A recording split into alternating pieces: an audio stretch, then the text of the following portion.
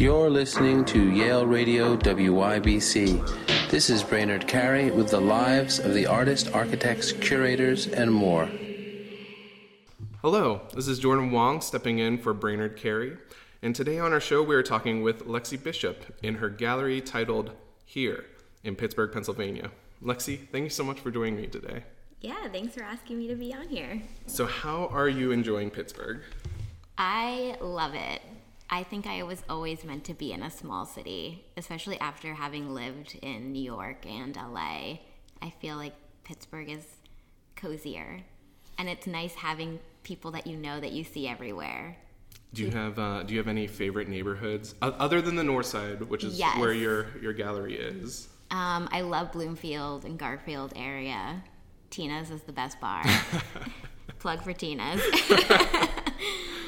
Excellent. And what were you doing before you moved to Pittsburgh to start your gallery? I know the list is pretty extensive, so feel free to just give some highlights. Yeah, so before I moved to Pittsburgh, I was in LA, where I was working as a director at Nino Meyer Gallery. So that's in West Hollywood on Santa Monica Boulevard. I was there for about a year and a half before the pandemic started. Oh, wow. So not that long. And that's sort of, I was decided to work remotely from Pittsburgh. Met a boy from Pittsburgh, tale as old as time, and was living here and sort of fell in love with the city, which is why I stayed. But before I was at Nino's, I was in New York for about 10 years. And I think I woke up one morning and was just like, I can't do New York anymore, which is, another tale as old as time, is going from New York to LA and thinking you're going to have this huge life change. In New York, I was working at Christie's. Worked at Christie's for 6 years, started as, an administrator, left as a specialist in the post-war and contemporary art department. That's kind of like where it all begins. Wonderful, wonderful. So right now you have this incredible exhibition up. Do you mind telling us more about it? And let's start with the title, Marginalia. Yeah, so I guess it all goes back to when I even met Tara. So she was doing a performance piece, which is much more like what she's known for here, is her performance work. And she was reading from a text that was basically about how Pittsburgh is one of the worst cities for Black women in particular to live. And it was it came out against, in Pittsburgh they're always like, this is the best city to live in. Or like, it's the most affordable, but it's really the best for white people. And so she was reading this text, and I believe it was the University of Pittsburgh that put this study out, but she was reading it out loud of like all the reasons why this city can be so difficult for people of color, and especially women of color.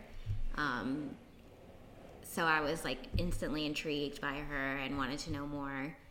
And I love that how this series really, I feel like, comes out of this performative aspect.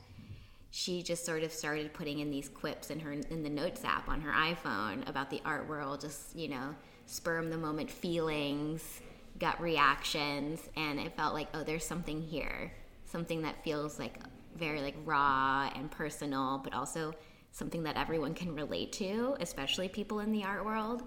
So and I love the title Marginalia because it really refers to notes in the margins, and it's like her notes on her operating on the margins of the art world, especially as someone who came to the art world in a very non-traditional manner. Like, she didn't even finish school.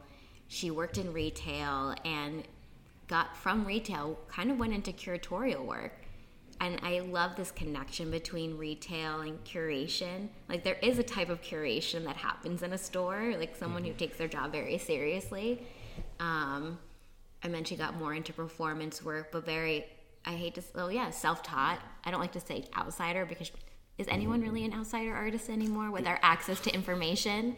Right. But definitely came to the art world in a very non-traditional manner. So Marginalia is like, she is an artist working sort of on the margins of a very traditional art world, and these are her comments on that.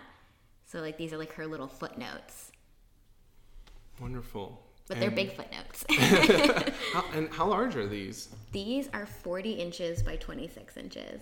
And they're screen prints, correct? They're screen prints that she did with, there is a place called Artist Image Resource here on the north side that's been working with artists since the 70s. So she went there. They kind of show you how to do the whole process from making the screens and picking paper. So this is a special black French paper, very specific for like its weight. We wanted it to like sit against the wall in a certain way. And it's, you know, people are always like, why is it black? You know, because you can change like the light or dark on your phone.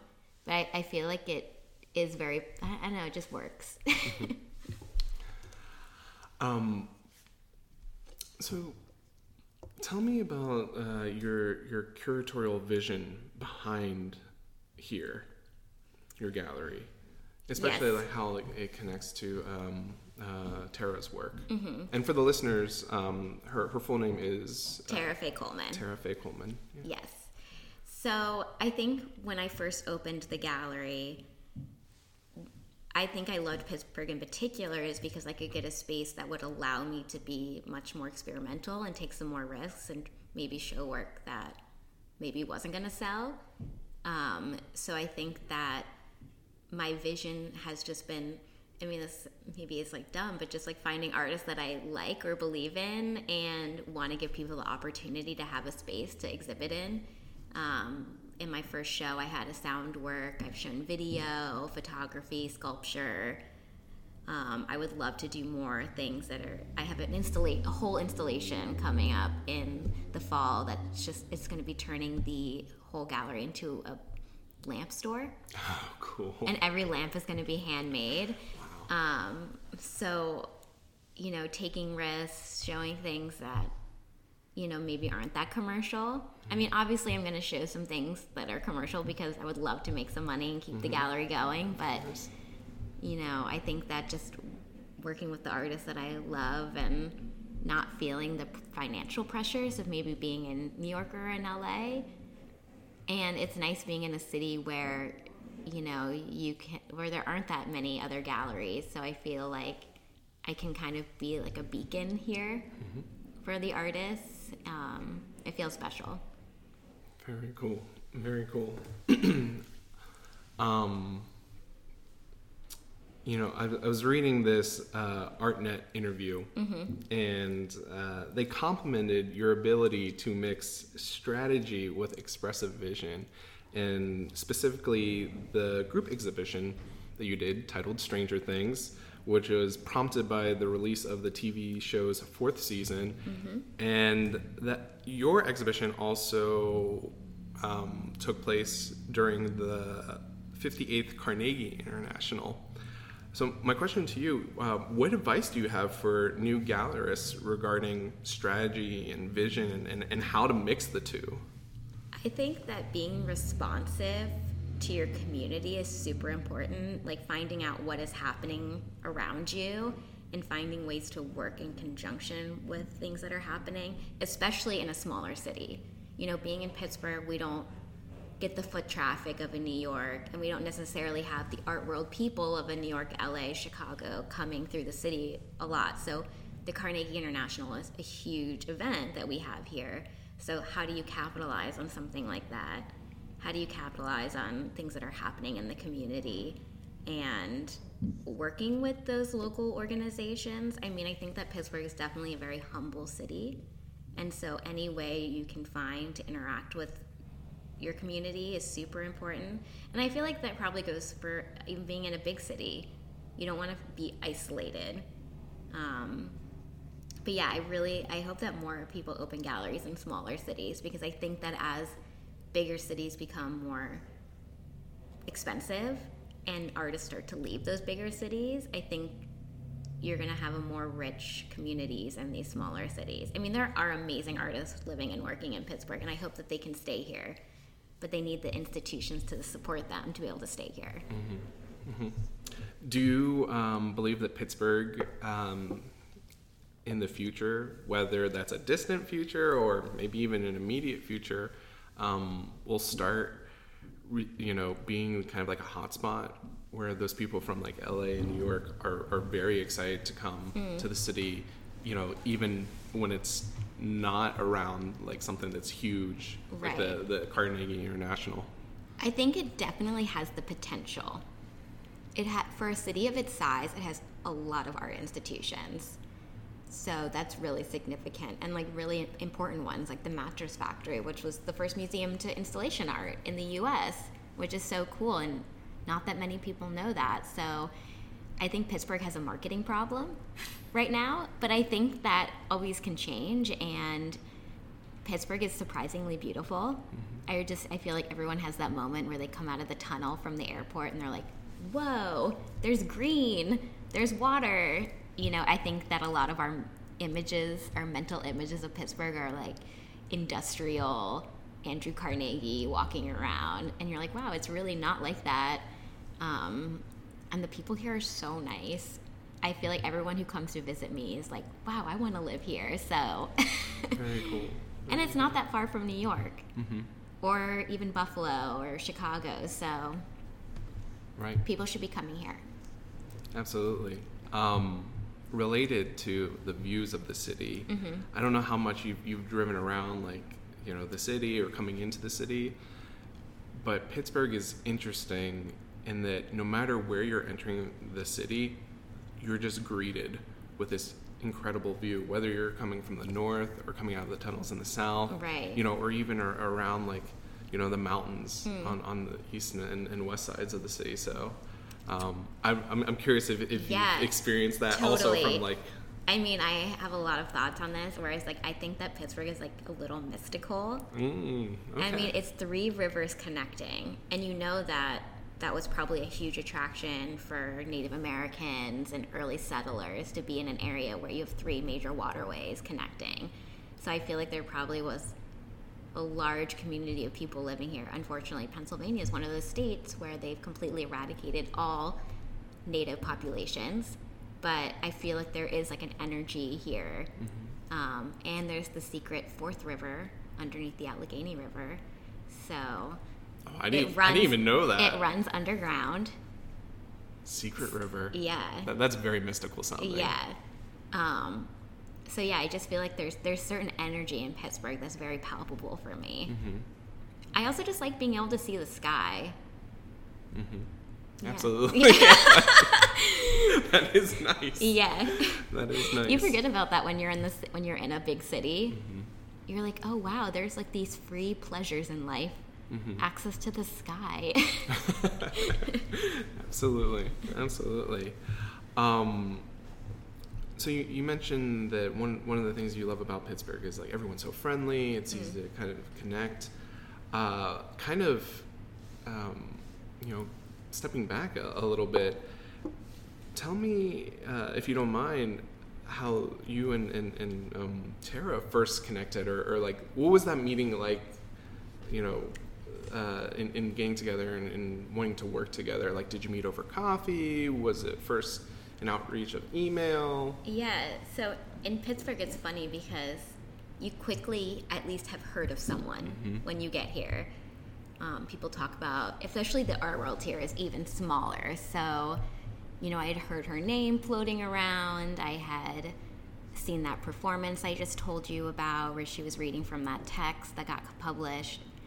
And then she was a part of a program at the Brew House, which is in the South Side, for artists. I think it was the Distillery program. It's called Distillery program, where she had first made her first like physical objects, saw those, and immediately was like, I wanted to buy one. And she was like, oh, they're not for sale. Which I hate when artists do that. So much anxiety. Need it. But I did reach out to her. I was like, hey, can we get coffee? You know, I'm really excited about the work you're making.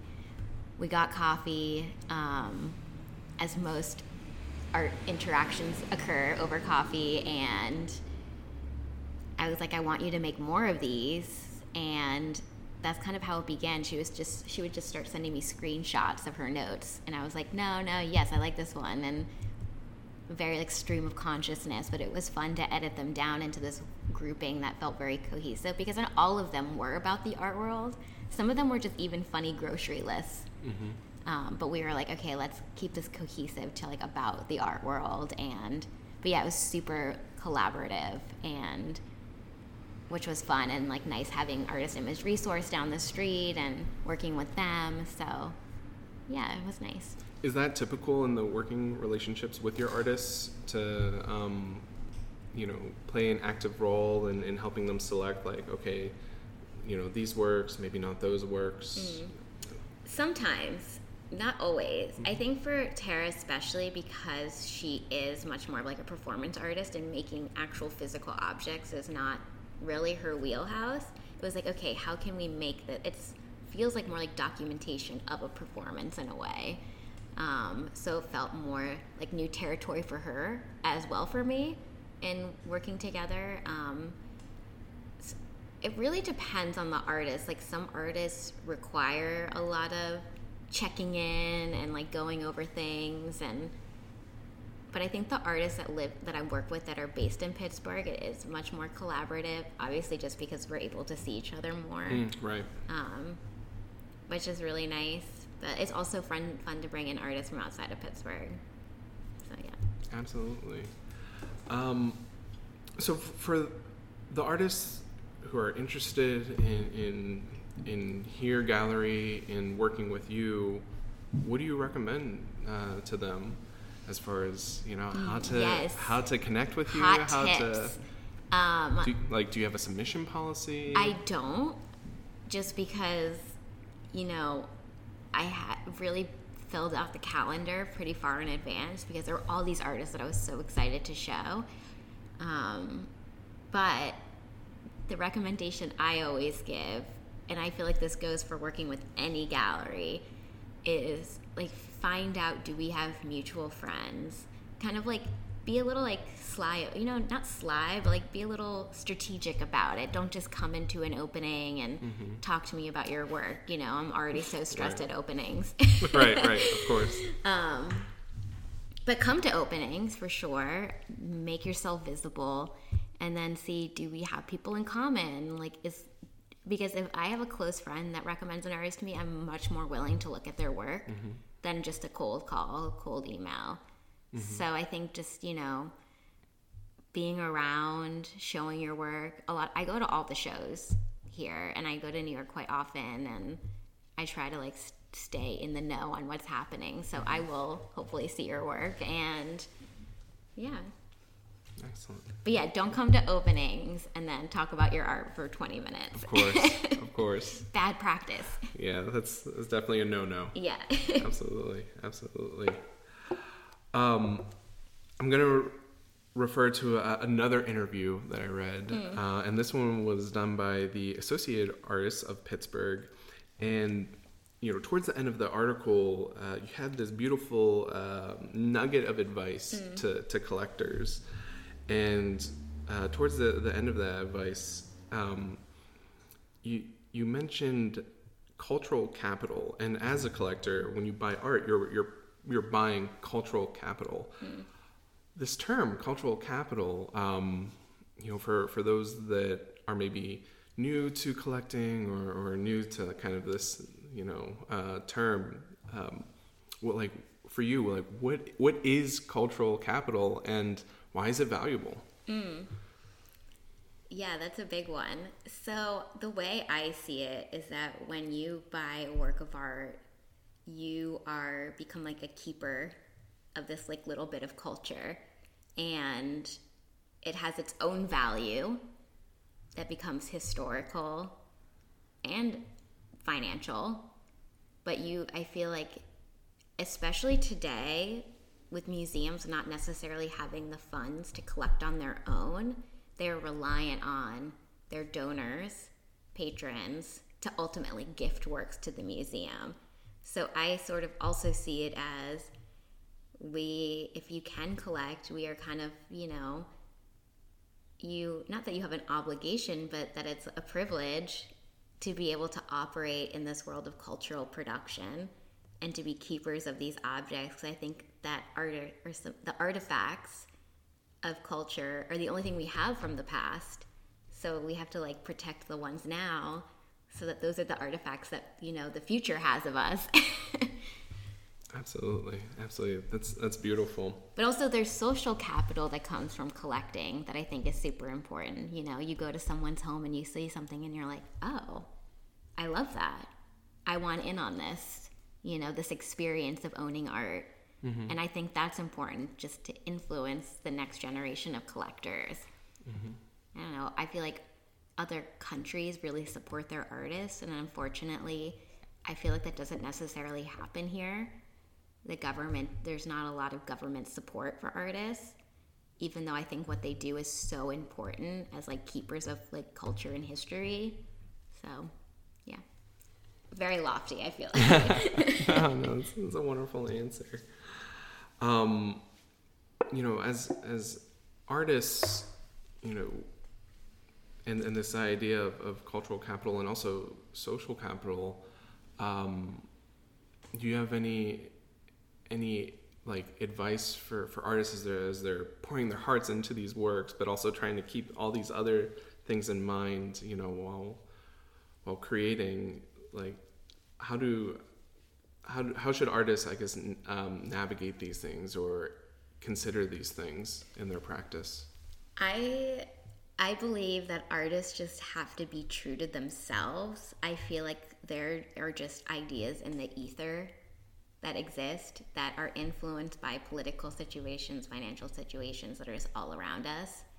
And yeah, being true to yourself is so important. You can't let whatever else is going on, what other artists are doing necessarily, let it simmer in, but you can't be I feel like you can't be motivated by selling or these other things. I mean, I guess you can.